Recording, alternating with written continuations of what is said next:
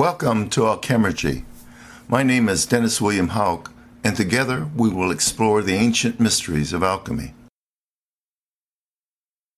The roots of alchemy are intertwined with the development of civilization and go back to a time when we were not just part of nature, we were nature, and we lived by our instincts like animals do. Imagine that ancient landscape.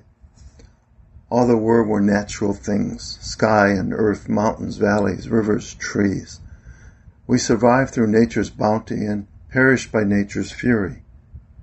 But hidden in this unforgiving environment was a great and powerful secret waiting to be discovered. Concealed in rocks and hidden caverns all over the planet was a miraculous gift from the gods, the metals. Glistening, durable, transformable, each with its own special character, the metals were like nothing else in nature. And how to coax that magical essence from bland-looking rocks out of the bowels of the earth became the first secret of alchemy. Maybe the first alchemist was just a tribesman huddled next to a warm fire one night, when he happened to notice a shiny liquid oozing out of one of the rocks around the fire pit. Some ores of lead or mercury will do that when heated. Then after collecting the miraculous material from the ashes, maybe that person started looking for similar rocks and roasting them over fire to collect the precious metal. However alchemy began, we do know that the Egyptians became masters of this secret art, and that is where the formal discipline of alchemy was born.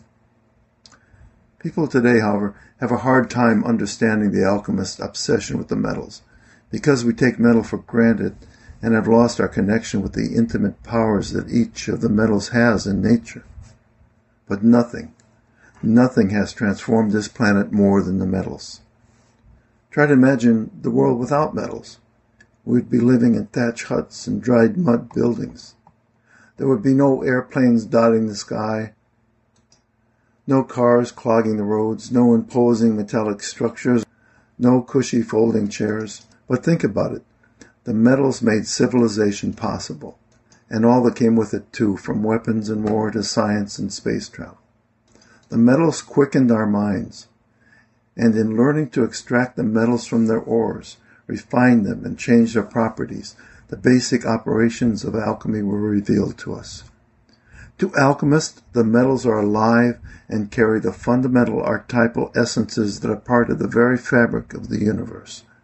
So make no mistake, we did not transform the metals. The metals transformed us.